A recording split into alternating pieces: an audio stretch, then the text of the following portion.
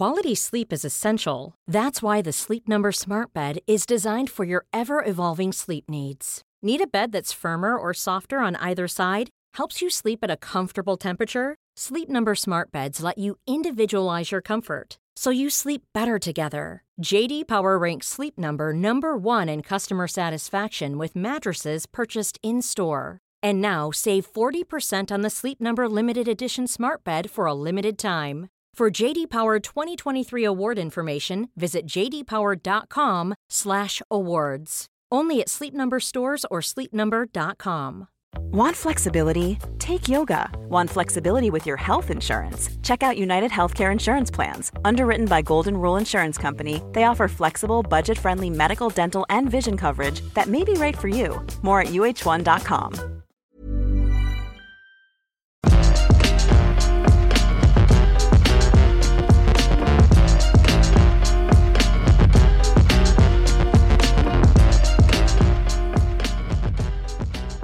Hello everyone, welcome to the Untitled Banter podcast. My name is Julian Gill and I'm joined by Scott Tailford for what may possibly be the last episode of us together, where we answer your questions, gaming, movie, food or otherwise related. So yeah, let's just address the elephant in the room, Scott, shall we? I can't believe you're actually doing this. We got the mugs, baby! We got the mugs, baby! Yeah. How long did it take? Most of this year.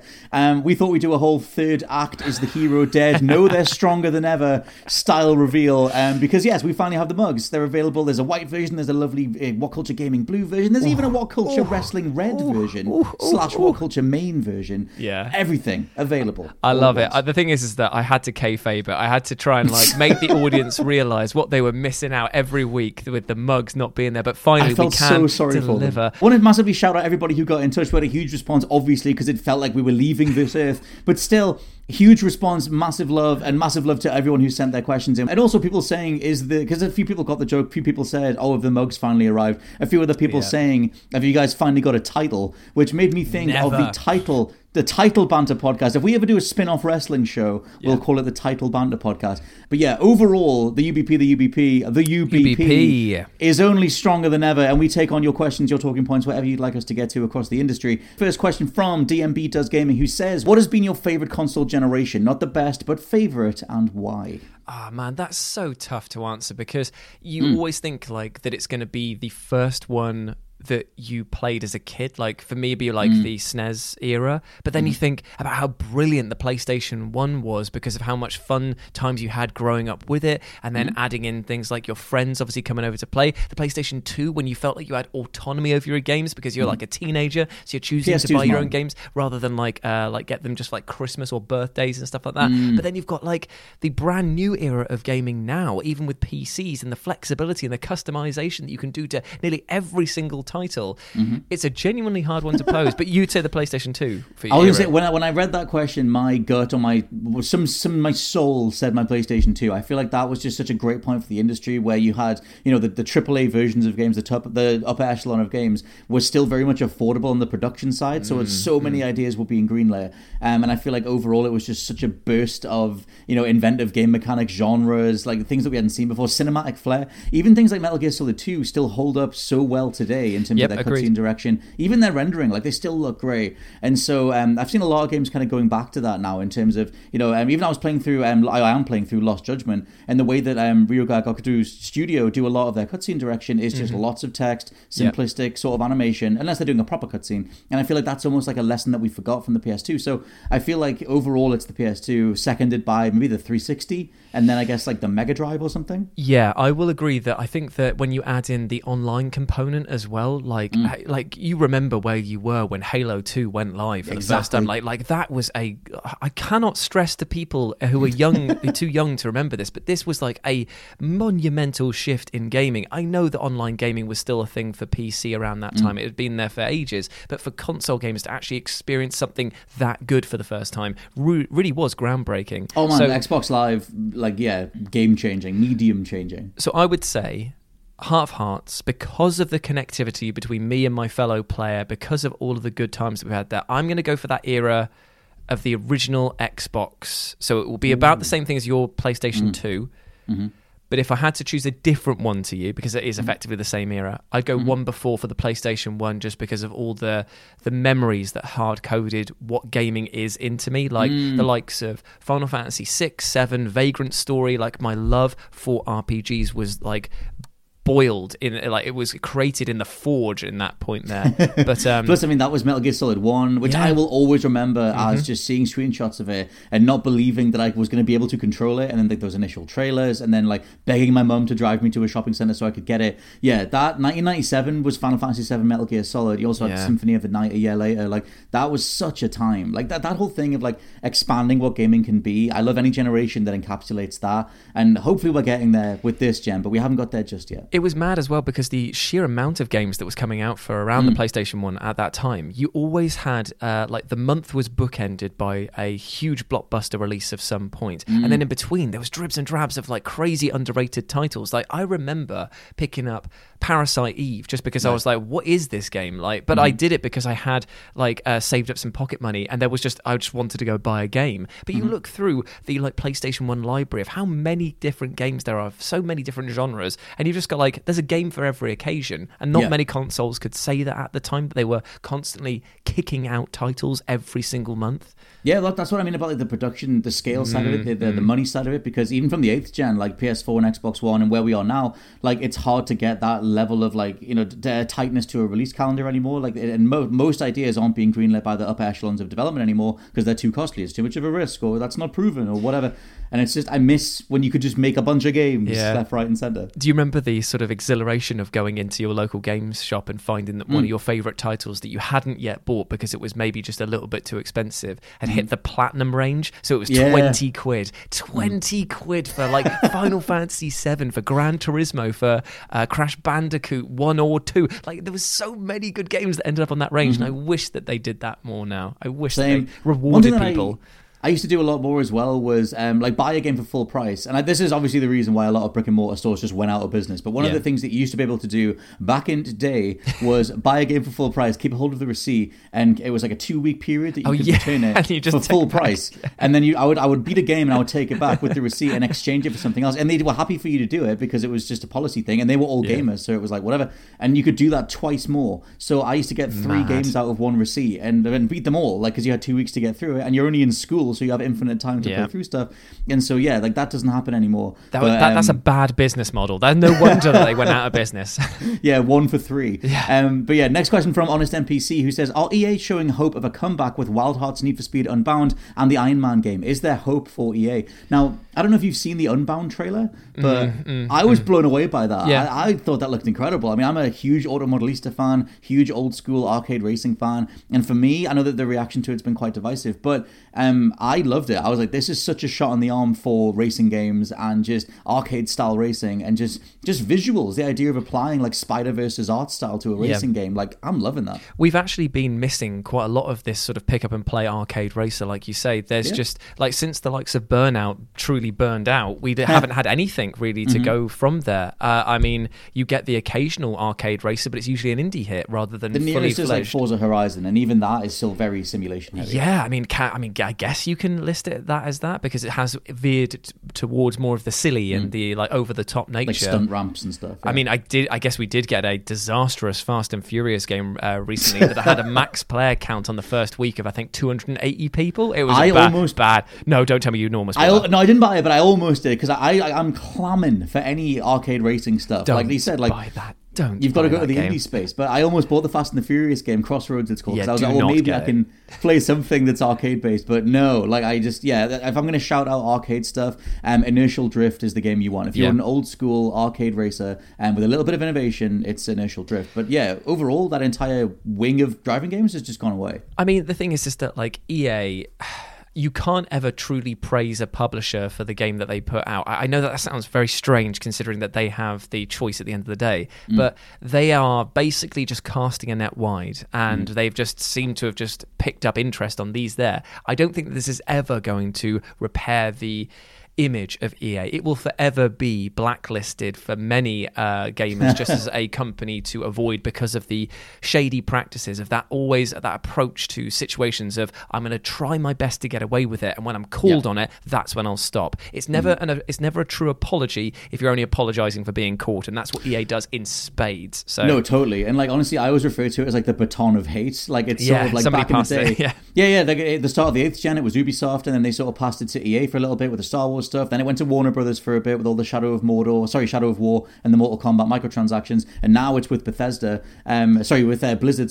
A little bit with Bethesda with all the bugs and glitches and Fallout 76 stuff. But right now it's with Blizzard and all the Overwatch 2 stuff. So there's always someone in the spotlight, and it tends to be whenever someone's being aimed at, the rest of them scuttle away and do their own little thing. In this case, though, I feel like Need for Speed has needed something, because the last Need for Speed was a complete misfire, like 2018. It was really bad. I actually went over to play it with the devs, and even then when we were talking, it was just a case of like, I don't like this game. I'm really sorry. Like, I think that there's elements of this that are commendable, and I like the open world approach that you're going with, but there was just no soul to it whatsoever. So I'm really hoping that the new one has a bit more edge to it.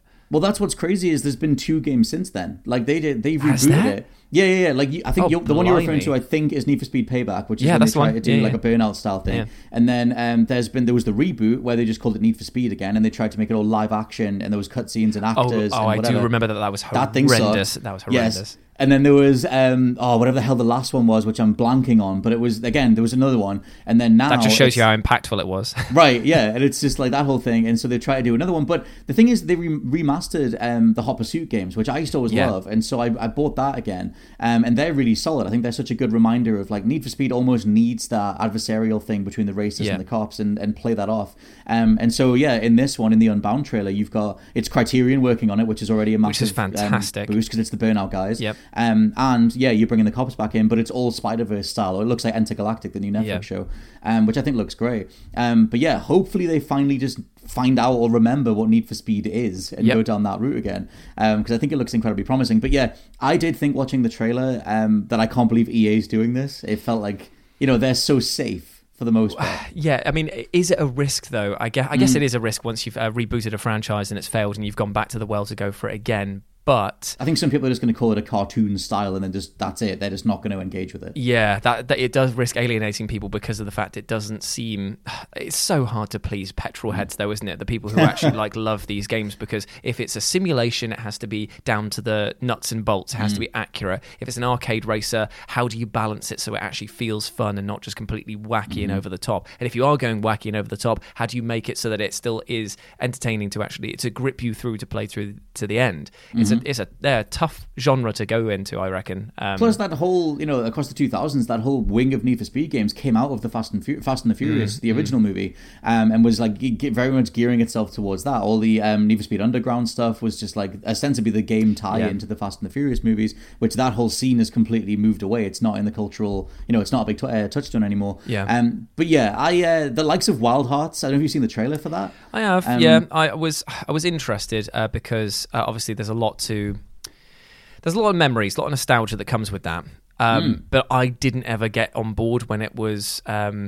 Wait, am I thinking of Wild Arms? I was going to say, you're thinking of maybe... Yeah. I was thinking the new Wild Hearts thing is, like, I looked at that trailer and it was like, it's old school sort of feudal Japan or Edo period Japan, but it's like Fortnite building mechanics with Monster Hunter style quest design. And I was like, I can just see a business meeting where they just kind of hold things in each hand and then just mesh their fingers and just smile as an arrow goes up on a business chart behind them. The Venn diagrams colliding as they're just literally, laughing. It's just sort of put your hands together, and I'm just like, I'm a sucker for old school Japanese stuff. I'm literally learning Japanese right now, but I do not care about you just taking bankable ideas from other things and going like, what if Ghost of Tsushima meets Fortnite meets Monster Hunter? That should sell, right? Yeah. Like, that didn't work for me. I'm just, from your description of this, I've not seen the trailer for this one, actually. I mean, to be fair, it sounds interesting enough because you are containing a lot of elements that are very popular, but am I that emotionally invested? Clearly not. I haven't sought out the trailer for it.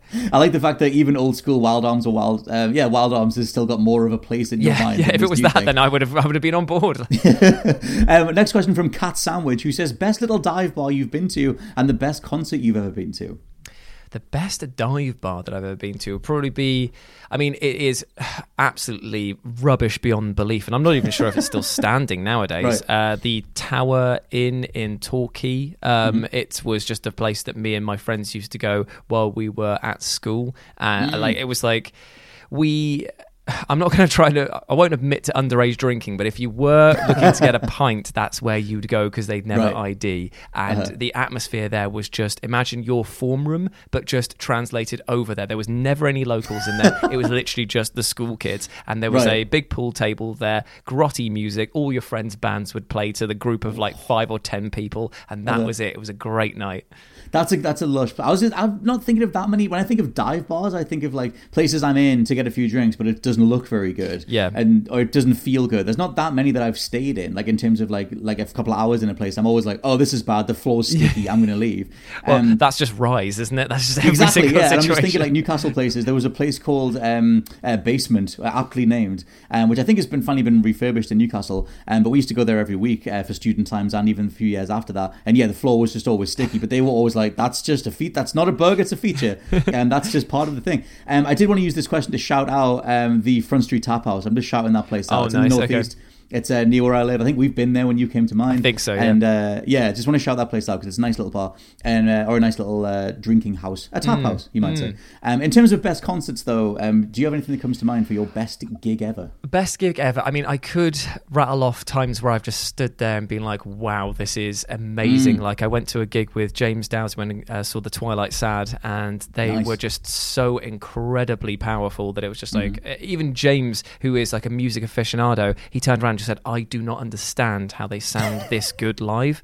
Oh, cool. I said to him, I have no idea. It's magic, my friend. But in terms of a formative gig that I would say really put me on the track to sort of heavy metal, emo, screamo, that sort of like phase of my life, it would have been the Taste of Chaos tour that came to Cardiff that had Reggie and the Full Effect were the first band. Then it was The Used. Killswitch Engage were on there. And who else was headlining? Funeral for a Friend, I want to say, was also on that one. And there might have been 2003, the musical. There might have been one more band on there that I cannot remember who it was, but either way, it was a very fun gig, and it was the first time that I'd left my hometown to go see a gig. So we went to Cardiff, we drove there with my friends. We had all of like the emo clothes on, the tight-fitted black tops. I had the Bolt bootcut jeans that were there. Yeah, I mean, that was a time to be alive. I had my big fringe. Yes, I had hair like down on one side, and it was just. I think I had eyeliner on as well. I think I went full. Photos from this period? There may be some floating around, and I know for a fact that I had one of those classic checkerboard belts that also had the matching checkerboard glove. One glove, just the one, and obviously black nails as well. Yeah, me and my girlfriend at the time, we used to have like the checkerboard. They were like finger rings, like these sort of like material finger rings that you could wear. And oh my god, yeah, that was a time. Now, my favorite gig of all time is always seeing the big four at Sonosphere, Metallica, Megadeth, Anthrax, Slayer. Yeah. But I've mentioned them before. I think we've talked about music before where I've mentioned that. So I'm just going to do a very quick shout out to one of the sweatiest gigs I ever went to, which was seeing Bring Me the Horizon on the Sempiternal tour at the university. So good. Sempiternal is such a good album. I went with me and my uni friends when they came to Newcastle, and they played at the university, but it was in the university's basement. So it was just like underneath the uni, and the stage was at the end of the room, but they weren't above us necessarily. It was just slightly, so you could see like Ollie and the rest of the guys down there. Amazing. But it was like me and my friends. Everyone's just rammed in there because Sempiternal was such a massive turning point for that band. And everyone's loving like Shadow Moses and everything else, and Can You Feel My Heart? That gig, like we all at the end of it, our clothes had become our skin. Like we were just this sweaty massive people, but collectively everyone bellowing every word. Bring Me is way up there, and like Bring Me have easily become one of my favorite bands. Next question from Corel Type Shaw, who says, what features do you think the next generation of consoles should absolutely have? What do you think the form factor should be? Should it be portable, better graphics, large storage? What? Now that is a tough one because you want to say all of them. You want to say that portability plus better graphics plus better battery life. It should basically take the concept of the Switch and turn gaming into a fully portable medium, but have the power of like a I don't know what the graphics cards the kids are using today, like a GTX 7 million, 3090. I mean, that's like it should just be a graphics card with a screen on it. That's what it should be. Well, that's the thing. It's like is the Switch model the future, or is the Switch a one-off? Like I think Nintendo Nintendo will do another Switch. They'll do a Switch Pro or something, probably next May in time with the new games. But I'd wonder if, Sony go, oh, do we revise the Vita? We have a question about the Vita further down.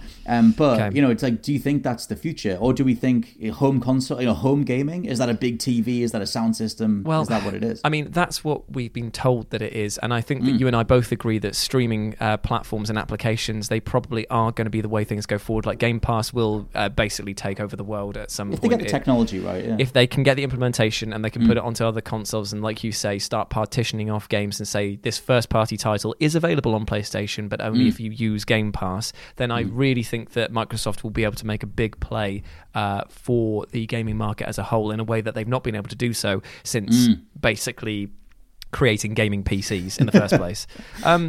So it is a tough one to imagine what the next generation of consoles is going to be.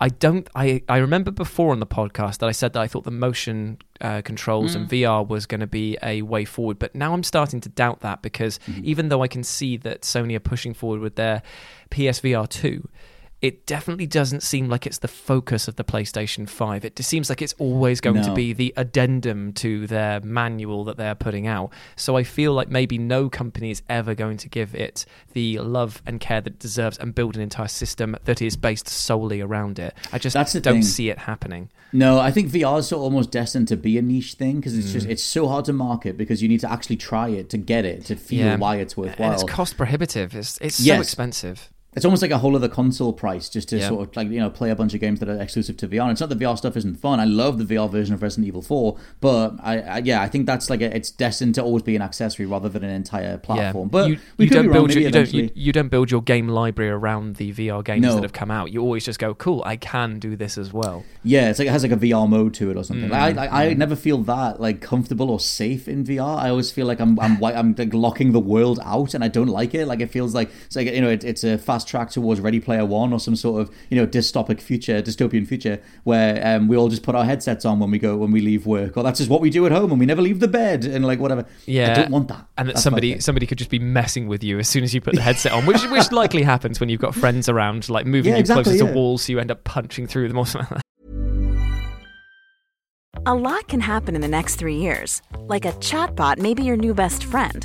But what won't change? Needing health insurance. United Healthcare Tri-Term Medical Plans are available for these changing times. Underwritten by Golden Rule Insurance Company, they offer budget-friendly, flexible coverage for people who are in between jobs or missed open enrollment. The plans last nearly 3 years in some states, with access to a nationwide network of doctors and hospitals. So for whatever tomorrow brings, United Healthcare Tri-Term Medical Plans may be for you. Learn more at uh1.com. Hi, I'm Daniel, founder of Pretty Litter. Cats and cat owners deserve better than any old-fashioned litter. That's why I teamed up with scientists and veterinarians to create Pretty Litter. Its innovative crystal formula has superior odor control and weighs up to 80% less than clay litter. Pretty Litter even monitors health by changing colors to help detect early signs of potential illness. It's the world's smartest kitty litter. Go to prettylitter.com and use code ACAST for 20% off your first order and a free cat toy. Terms and conditions apply. See site for details. This podcast is brought to you by Indeed. If you need to hire, you need Indeed. Indeed is your matching and hiring platform with over 350 million global monthly visitors, according to Indeed data, and a matching engine that helps you find quality candidates fast. And Indeed doesn't just help you hire faster. 93% of employers agree Indeed delivers the highest quality matches compared to other job sites, according to a recent Indeed survey. One of the things I love about Indeed is that it just makes hiring all in one place so easy because you just get unparalleled access to job seekers. Plus, listeners of this show will get a $75 sponsored job credit to get your jobs more visibility at Indeed.com/WCG. Just go to Indeed.com/WCG right now and support our show by saying you heard about Indeed on this podcast. Indeed.com/WCG. Terms and conditions apply. Need to hire? You need Indeed. And I just remember when I got my PSVR, I was like, I played like Tetris Effect, one of the first things I played, which is a great game on PSVR. But I was sat on the couch, my wife was on the other couch, and I've got the headset on, and I was like, I must just look so stupid. I'm just like sat there with this like bike helmet on, and my wife's just over there sort of reading comics or whatever, and she's just like shaking her head, I imagine. And because you've got like the big headphones on as well, you are completely locked into that experience. And like it's great because, like you say, when you're playing through Resident Evil games, for example, and the horror elements really are amped up by it being in your face, but it's just that disconnection of reality where you're so not aware of your surroundings at that point that it's like super hot is great. Jarring. I like there are some things that work really well, but yeah, in terms of like the future of consoles, I remember Yves Guillemot from Ubisoft said that he thinks this is the last generation of consoles, which is interesting. Because it's like, how far do you take it? I kind of compare it to other mediums. Like, it's not like we were looking for the next innovation in books after the printing press was locked down. It's not like we need more, like, film has become like better, frame rates in HD and everything, better resolution. But when The Hobbit tried to do 54 frames a second rather than 30, it didn't feel right. And it was like, oh, okay, we're back to like what a film resolution is. So for me, it's about establishing that platform for like, maybe you eliminate load times altogether. You do whatever fits the creation side of it, and then maybe that's it. You polish the gem rather than try and reinvent the wheel. I think that that's a very good shout, and I think that maybe the next generation that we see will just be, like you say, huge storage systems, faster loading times, and connectivity with devices that is unparalleled. That's probably the best way to move forward as the industry, to take what you know but do it better. Yeah, storage is definitely one of the big ones, because even on the PS5 or the Series X, you are filling that thing if you install like 8 games or whatever it is. It is if you even get that many. It is quite funny, isn't it, how we were all just saying like, oh, well, the move to digital is going to save so much time, like it's instantaneous, it's going to improve the loading speed, but the amount of space that it takes up, there is actually almost a callback for disc or some sort of like physical media format, which allows you to instantaneously load. Like, you look at the Nintendo Switch and the fact that it's all fitting these games onto those tiny cartridges, and they load it almost immediately. I don't know how they've done the architecture. It works so much better, and I know that the architecture is lesser than the other main consoles on the market, but it's still mightily impressive. Well, it makes you wonder about, like, because I've read a piece on how disc tech has come so far. Like, we don't think of discs as a thing anymore. We don't, like, I know in terms of like, oh my god, what a CD-ROM used to be. And then obviously, like, game discs and everything else, and like 80% of all sales are digital, but storage on a CD has come on along massively. And I wonder, it made my mind go like, I wonder if at some point you'll just get Sony releasing like a month's worth of games or a week's worth of games on a disc, and you pick that up instead, and then you have you mean like the old demo solution. discs? A little bit, yeah, but like with full games on. And you sort of, that's their way of doing like a Game of the Year version, or maybe like a publisher collection, like a Devolver collection or something, like they did with the Orange Box back in the day with Valve. Totally. And it's like they're all on there, and then you have like a hybrid solution to storage and loading, because you've got like a physical or a disc storage solution, and that sort of, you put that in the console or whatever it is. But at the same time, I mean, the PS5, they're moving towards a portable disc drive next year, so it's like that's a whole thing. But yeah, I think the solution will be somewhere in the middle, but for me, storage is one of the biggest factors. Like, I hate the push towards constant graphical improvement at the expense of like physics modeling and character renders, game mechanics and everything else. If it's just, how immaculate do these earlobes look? I don't care. It means nothing unless you're in the photo mode for the game 24/7. And let's face it, there are very, very few of us that are like that. It's very funny, because I remember speaking to somebody, it was like a dev, about why so many games have photo modes, and it's the devs themselves admitted that they just like looking at the work that they've spent hundreds of hours creating, and I totally understand that, but there's only going to be a select few, and likely it's going to be comprised of those game devs or others like them, that are actually going to sit there and look at every fine detail that has been programmed into those singular shots. Yeah, that's kind of my thing. I love photo modes, and I do spend so long in them, but like, I think it's just like, it depends how much it's conducive to the overall feel of the game. Like Red Dead Redemption 2 benefits from it, even though I'm not putting the sun behind, like I said, Arthur Morgan's ears to see what color they go or whatever. But it contributes to the feel of that game. But at the same time, I don't need every other dev wasting so much time rendering every part of that if your actual focus is on combat mechanics or something like that. Next question from Nate the Gamer, who says, UBP for life. Thanks. Is it more difficult to write a review about a good game or a bad game?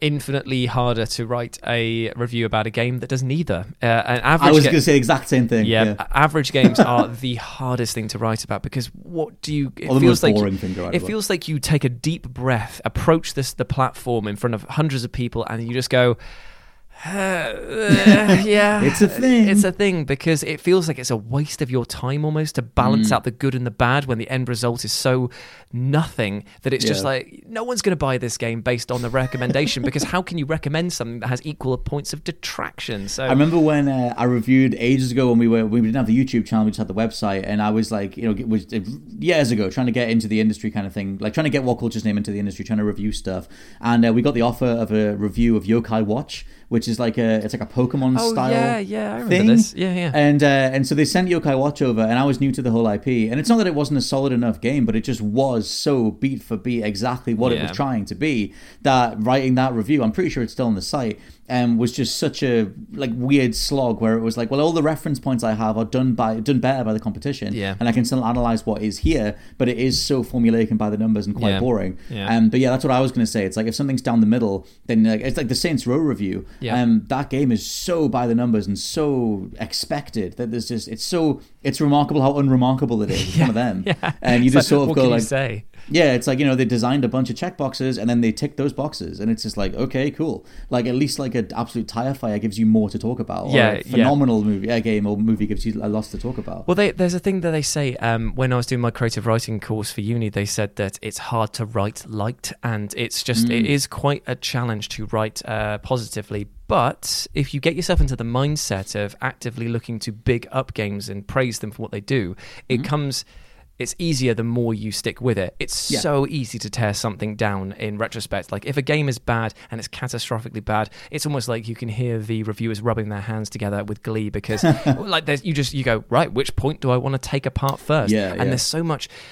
Like there's a different type of tone writing negatively about something where you can just lay into something and all the best jokes hit about it because it's comparing something to how bad something else is. You push in satire, you push in like political style, you put every single bit in there, and it works because you can just tear something to pieces. But it's harder to do that, to praise something, because you're then going from personal experiences that seem lesser as a result. So you got to I like a mix of those things. I definitely agree with you in terms of like it can be fun to rant about a game. It can be fun to, like you said, all the things you said about being negative about something. As long as your like intent isn't like too mean spirited, but like you said, it can be very fun. In terms of the good stuff, the God of War review from 2018 is one of the ones that I'm the most proud of, and that thing is almost relentless praise. And I mean, we just did we're recording this straight after doing the video on the Mario movie trailer reaction and the theory stuff. We were pretty effusive across that too, like in our praise and everything. And I think it is fun. Like my overall maxim for reviewing stuff is like, what does it feel like they were going for, and what does it feel like they nailed? And if they absolutely nailed that, what feels like that template, then I love getting super passionate about something too. This generation's been quite threadbare in that regard, but I would say the difference between writing positively and negatively is that writing cynically is an insular experience because it's basically taking something that somebody else has done and critiquing it, where you are putting nothing on the line, but you are pointing a finger at somebody else's work.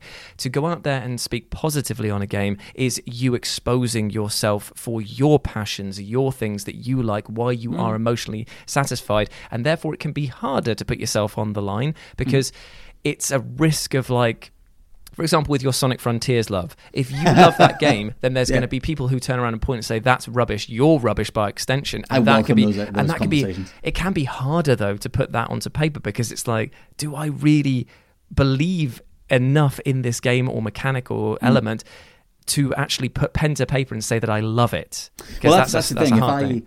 Yeah, we've talked about this a few times before. Obviously, it comes up a lot. I'm not going to get lost on the subjectivity-objectivity thing again. Me and Josh did a whole like 40-minute conversation on that at one point over on the Wind Up podcast. But for Sonic Frontiers, like it's not like there aren't elements that I can identify as being like objectively not that polished. But the Sonic love comes in. If I was formally reviewing it or professionally reviewing it, it wouldn't just be I love Sonic, therefore it's a 10 out of 10. It would have to be more than that. That's always the test of a reviewer. How much does it feel like they've just said, I love Thing, therefore Thing is good? Like it's got to be more to it than that. So there you go. You've highlighted another issue with trying to write light in the sense that you have to back up your qualifications in a defensive structure, whereas tearing something down is much easier because you literally point at the thing and say, this is why. Whereas before you've got to kind of like justify where you're coming from, how separate your love for the material away from the actual material itself, and then review it objectively. Which I love. I love all that stuff. I mean, Frontiers is going to be hilarious because it comes out a day before God of War Ragnarok. And right now, I'm more excited about Frontiers than I am God of War, which is an internal clash that I have. But it's mainly just because I love the idea of an open world, super fast main character with a bunch of snappy combat and unlocks and everything, versus what should be a PS5 game made for the PlayStation 4, which just annoys me on an internal level. But I'm curious how those things come together. Next question from Gula Lopa, who says, with the Stadia's failure and the mid Steam Deck, do you think it's even possible for there to be a true fourth console in gaming, or is it just PlayStation, Nintendo, Xbox forever? Well, the fact that they can't even, between the three of them, get some of their spin-offs off the ground and stay there, it just shows that the market is becoming very, very insular now. It is so hard to break in, and I think that... to be honest, I think that if you're going to try and get into it now, the fact that Google couldn't make it work with all of their tech know-how... They were barely trying, though. Yeah, but I feel like they hit the ground running, but as soon as there was even the slightest bit of pushback, they were like, nah, done. We're done with this project. Move on. Which is just shows that they're maybe not the right people for the job. Amazon, again, not the right people for the job because they only want the quick turnaround, the quick buck. Like it shows with nearly every single action that they've made, especially their new announcements on Twitch saying that they're taxing the people who are earning higher rates on Twitch even more because they realise that Twitch itself isn't as profitable for them right now. So maybe it just takes a different altruistic company to come along with billions of pounds to jump into the market, and I don't think that's going to happen anytime soon. The thing that's interesting is a while ago, it was when Cliff Bleszinski was marketing that game, which name of the arena shooter he tried to put out? Lawbreakers. And he was talking about, it was in one of the interviews, there's a great Kroby Cat montage of all the cringe things he said and all the ways that game failed in terms of its marketing. But he was saying that everything he's learned over the years, obviously dude, helped create Gears of War and worked on, I think he worked on Unreal Tournament as well. But either way, he was talking about, most spaces in gaming, there's room for two. And he was like, in fighting games at the time, it was across the 90s, it's Mortal Kombat and Street Fighter. And it became, right now it's like Tekken and Mortal Kombat or whatever. And he was like, there's nearly always room for two. Call of Duty and Battlefield or whatever, Sonic and Mario. And it's like that thing where even if you bring that to the console space, even Xbox, as of last week, was saying that the biggest two entities in the industry are PlayStation and Nintendo. And they said that they will remain the biggest. So Xbox don't even really care about, competing with them. And PlayStation and Nintendo do have the majority of the market share. And so it's that interesting thing of like, if you treat PlayStation and Nintendo as just, they will always be the top two, it's like, well, what can you offer alongside that? And Stadia's thing was like streaming, but then no one cared about streaming. So it's kind of like, and the Steam Deck is, what if you could play the games the Switch can't play portably? But I know from having to own a Steam Deck, it's not very easy. Like unless you buy it off a Steam Deck, off Steam, it's not very easy to get all the emulation side of it set up and to get like a full working library. And also the battery life is horrendous on the Steam Deck. It lasts like 3 hours. Yeah, which is so bad.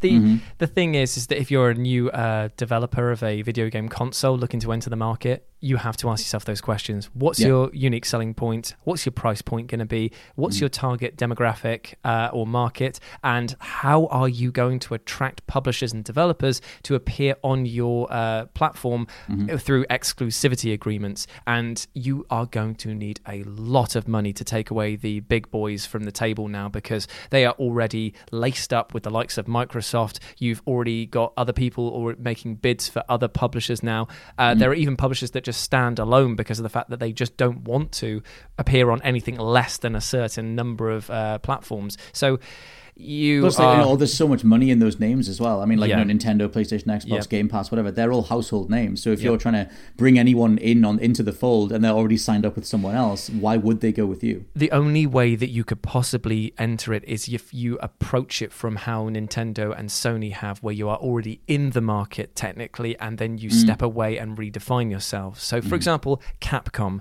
they are, I would say, in recent years, outside of a few sort of stumbles with the microtransactions and approach to sort of monetization of their titles, they have been going from hit to hit to hit. They have some of the strongest IPs going in the form of Street Fighter, with Resident Evil, with Monster Hunter, like huge hitters. Yeah.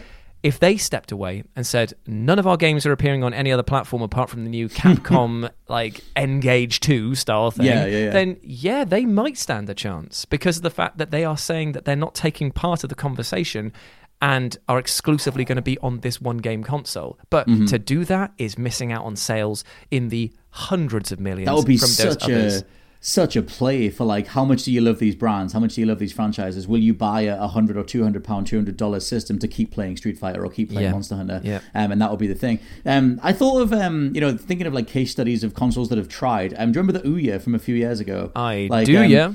Their whole thing was, what if like an Android software, firmware, whatever, was the guts of a little cube USB system and anyone could code for it? A very clever idea. Inroad. Very nice idea. But then when it came to actually saying, okay, but what games have you got on it? They didn't have anything. It was we're just a tech demo. We have nothing. Yeah, exactly. And it was like the controller was terrible and the games that you got with it were terrible. But a lot of people bought into the idea of that. It also made me think of the Playdate, which finally launched this year, which is like a little indie system with a crank on the side of it.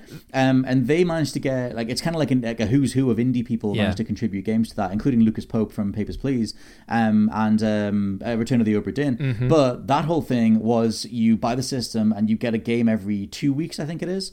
And they're all very uniquely controlled. And people got Doom working on that thing where the crank controls the minigun. So and I was funny. like, but immediately I was like, that's more fun than any of the little games that I get with the thing. Yeah. But yeah, it's like, it's kind of just like, what can you offer if you just take it as assumed that, the Titans are going to remain the Titans? All we could do is fight amongst their feet at this stage. It's like Attack on Titan kind of thing.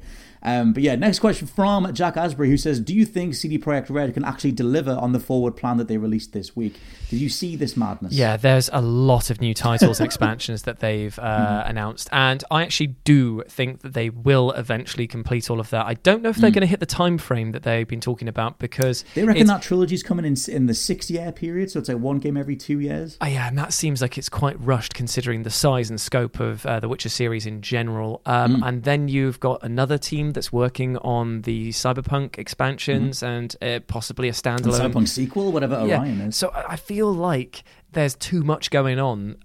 They probably announced it way too soon. They probably should have just stuck to one franchise. Like, Cyberpunk is hot right now. It is. Oh god, yeah. It's the hottest it's ever been, and it works a treat now. So they should have doubled down and just said, "Hey, listen, there's more coming, and we are hitting the road running with this. But don't worry, Witcher's still being developed." That's all they should have said. But just, well, I think sorry. That's it. They should have just done that. I think the reason that they did all that stuff was to counterbalance the fact that Marcin Nowinski's stepping down as CEO. So it was like that, because that announcement was just buried by all the people going like, "Oh my god, the new Cyberpunk! Oh my god, the next Witcher!" Because I just thought it was like a shareholder price thing, where it was like, if they just said Nowinski's stepping away, I mean, he's stepping into a different role, but he's not going to be in a part of CDPR. Then their stock price would have dropped. So it was like they immediately got out there and said, "Don't worry, guys, there's 7 games coming." And this is what we spoke about before with the hype doing all of the teasers and trailers for just the investors. It's literally just to keep their pockets lined with investor money, and it makes sense from a business standpoint, but that information hitting the public is now I feel I'm overwhelmed with CD Projekt Red titles. I feel like my hype for them hasn't actually gone up in the slightest. It's turned to worry immediately, because I think there's too many plates that are spinning. I think as well, like, the amount of time that it'll take to get all this stuff turned around, I think it's a weird move for a company to be like, this is what we're doing for the next 20 years. And I'm like, okay, it's nuts. Cool. And I'll be 50 years old. How many times has roadmaps actually ever worked out for a company? We've seen like the likes of BioWare with Mass Effect. They announced all of the stuff that was coming out, or Anthem, I can't remember which one it was, and then it just completely got derailed a couple of months after the fact. So both, actually, yeah. So this, to me, I do think that they will deliver each of these titles. I just do not think that they will hit the time frames, or if they do, I worry. I mean, can they risk another Cyberpunk launch day? They can't. Their stock price went down 75%. So it's it's insane. I feel like that's why Nowinski's stepping away, because it's like he's weathered the storm. He was the dude doing the apology video. Even though, if according to a lot of the reports, it was Adam Badowski whose choice it was to gut the game and change everything and remix the story and everything. But I feel like Nowinski was like, I'm going to keep captaining the ship. I'll get us through these rough waters, and then when things calm, he's like, the first chance I get, I'm gone. And so as soon as the Cyberpunk stuff was like, Edgerunners took off the game stable, he's like, I'm gone. Like, you guys can take care of this. I'm moving away to save myself. Overall, though, to wrap this up, massive thank you to everybody for sending in their various questions. Everything's okay. We ain't going nowhere, but you can grab your UBP mugs. Actually, we didn't even read out the URL. Let me what, you're going to go for the full www / I'm going to tell people where the thing is. Now, it is over at whatculture-wrestling.creator-spring.com, and then you can just go on the mugs. The drinkables, I think, is the category, and grab yourself a mug. That is too long of a listing, that is. It's too long. I don't realized it was it's like a spin-off of like the What Culture Wrestling page. I was looking for it on our merch page, but someday we'll unify those things. But yes, massive thank you to everybody for sending in their various questions and talking points. This has been the UBP, the UBP, now and forever. I've been Scott Tilford, joined by Jules Gill. Thank you very much for having me, and remember, you can check back next Thursday to pop your suggestions and your questions in for the next episode, because like Scott said, we are not going anywhere. We've got our mugs. We're here to stay, baby. Hell yes, we'll catch you next week. Bye.